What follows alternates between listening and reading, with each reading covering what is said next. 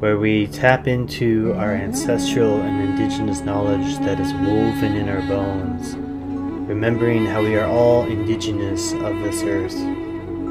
By restoring these cultural ways and returning to a sense of belonging as part of the earth and the animals and each other, we remember ourselves home.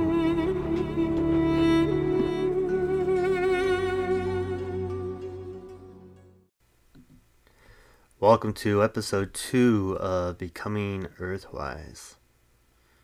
For anyone who has spent any time in wilderness, knows the land, trees, animals, the rivers, they are speaking with each other. They're alive. And when you enter the forest in a sacred way, in a way you are receptive, you gain entrance to these conversations. When you spend enough time alone in the silence of that wild places, it becomes known you have entered a holy place, a place where there is this long, unbroken line of ancestry of the land and the trees, the waters, the animals.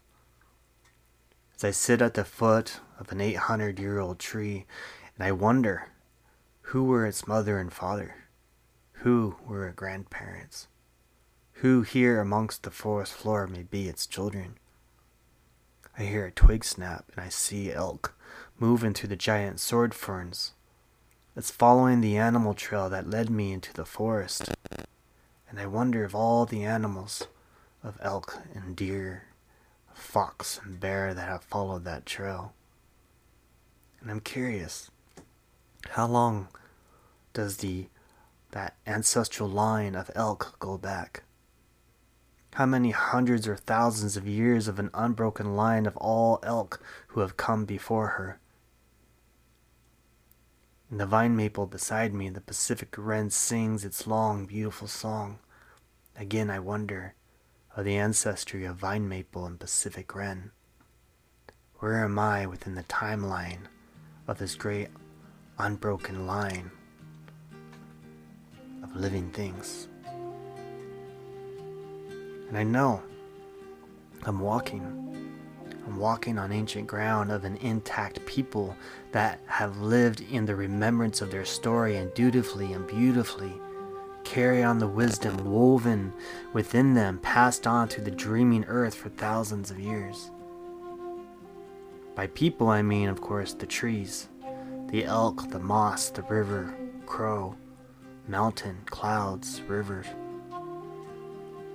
The indigenous cultures around the world who have long lived close to the earth, who have lived as part of the land, they have long considered humans, the two-legged, to be the younger relatives of the rest of creation. That we are the younger relatives of the rest of creation. Because if you just think about it, right, we can see how the two-legged didn't sprout from the earth's dreaming until after all the circumstances were right for us to be here. That we sprouted from the earth's dreaming after the plants and waters, the animals, the sun and moon had found their place, their rhythm, their sense of village. The two-legged came long after, when all the circumstances were just right for them to be dreamt out of the earth and as a part of the land, as an extension of the earth and the rest of creation. So as two-legged, and through many indigenous cultures, we have long been considered the younger relatives. And so there has long been a sense of respect and humility, kind of a relationship like being with a revered elder when we're out there amongst the wild. Somewhere along the line, however, as two-legged got amnesia, or a two-legged arrived from another place not of this earth's dreaming, and somehow we lost the remembrance of how we are the younger relatives, that were merely a strand in the web of life, and not the superiors. See, humans, you can see, are the only species on the planet that views themselves as being separate from the rest of creation, who views themselves as separate from each other, from the waters, from elk, from crow, from the grass that grows on the lawns of their homes, or separate from the dreamings of the house sparrows whose nest in their rafters. See, it's really only within the last 100 years where humans have lost their relationship with how the land and nature provides everything we use to survive and live. Humans now view things that they use as separate from nature, right? Forgetting that our laptops, our cars, our phones, our refrigerators, our clothing, they all come from nature. Everything you own originally came from some raw, organic piece of the earth.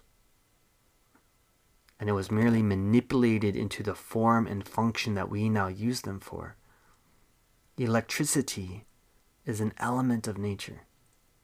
It's part of the earth, and humans have learned to harness and use it, but we forget it is still part of the earth.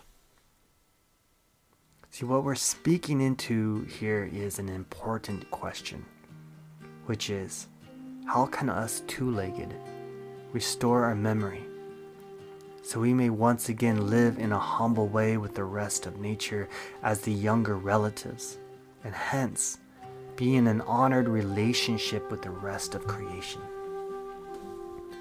You can see how so many in today's modern world have this sense of being orphaned from some unknown source or forgotten family.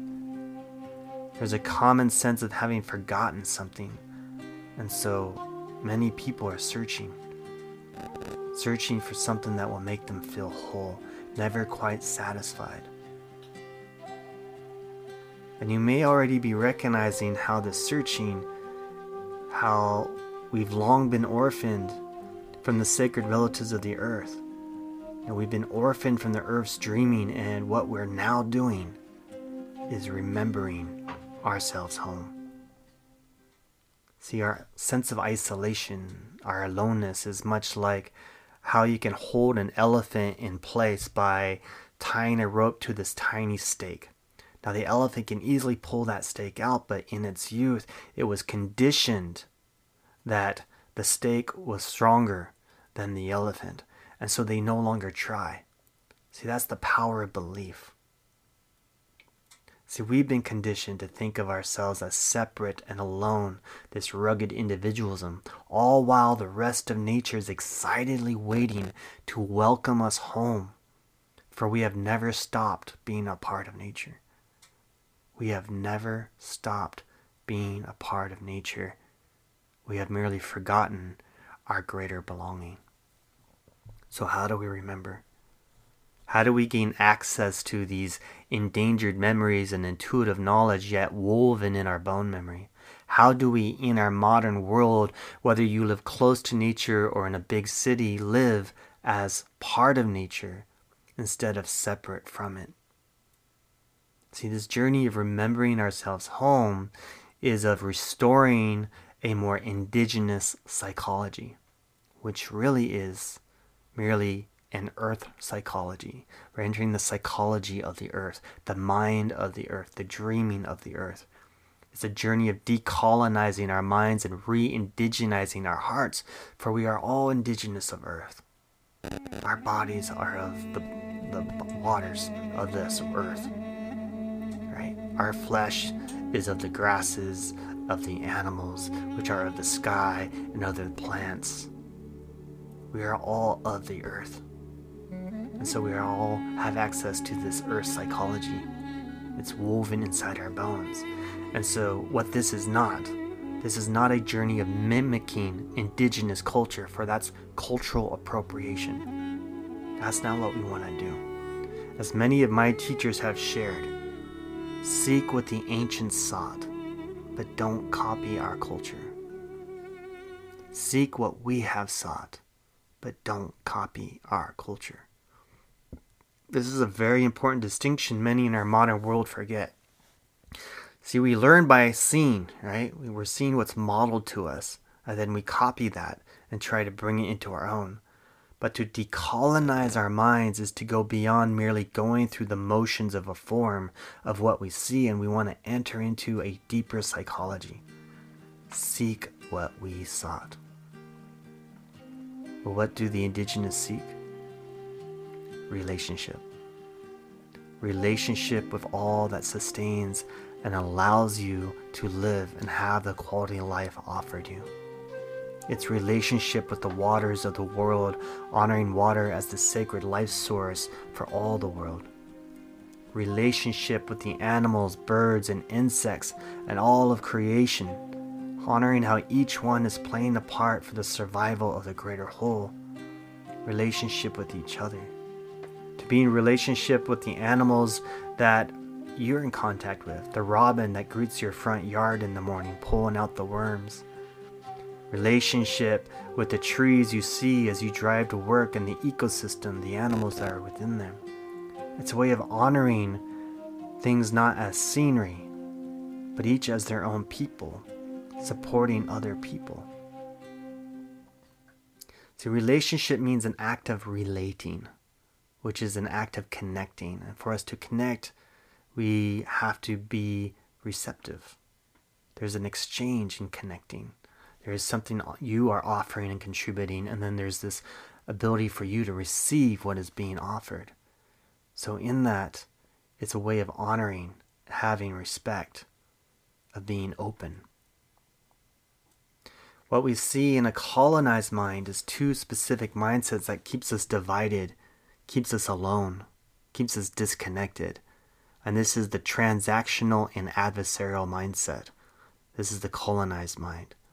So instead of asking, what can I contribute and gift, we're asking, well, what am I going to get from this? What value is in it for me?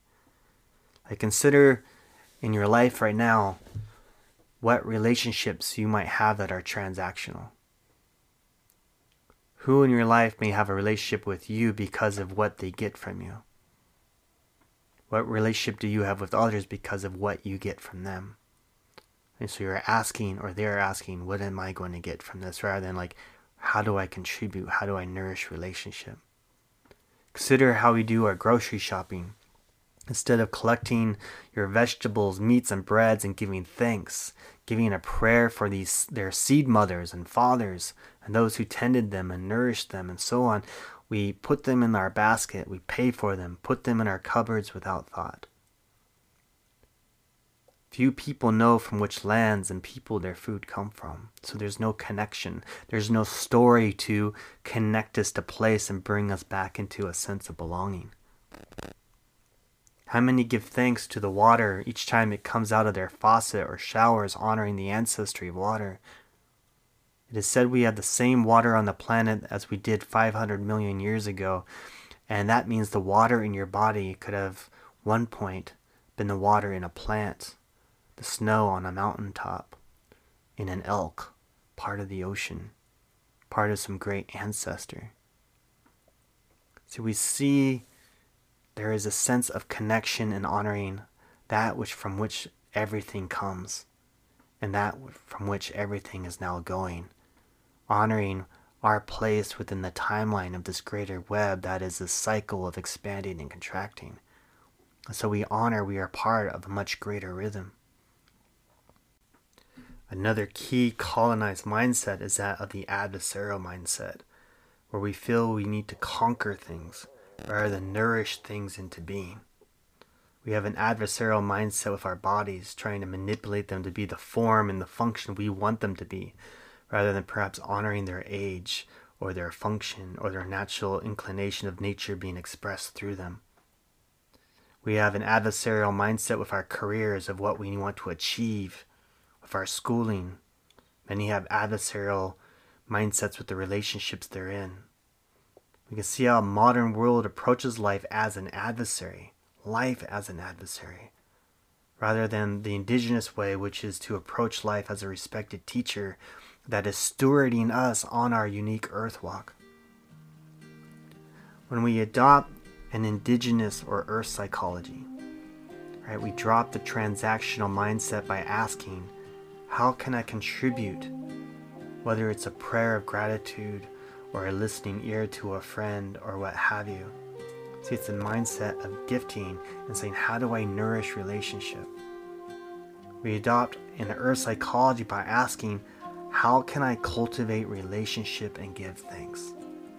Now, when we adopt a mindset of relationship, of humility and gratitude, we naturally become more receptive to this greater otherness we are part of. We become more receptive to nature happening all around us. Whether you live in the woods or in an urban environment or suburbia, you are always surrounded by nature. Nature is never not happening. And so we attune ourselves to nature where we are, and we be receptive to experience nature, to be aware of the nature that we are in, and hence walk as part of it instead of it merely being scenery. When we go to a park, we honor the trees, the plants, the waters, and grasses as their own village.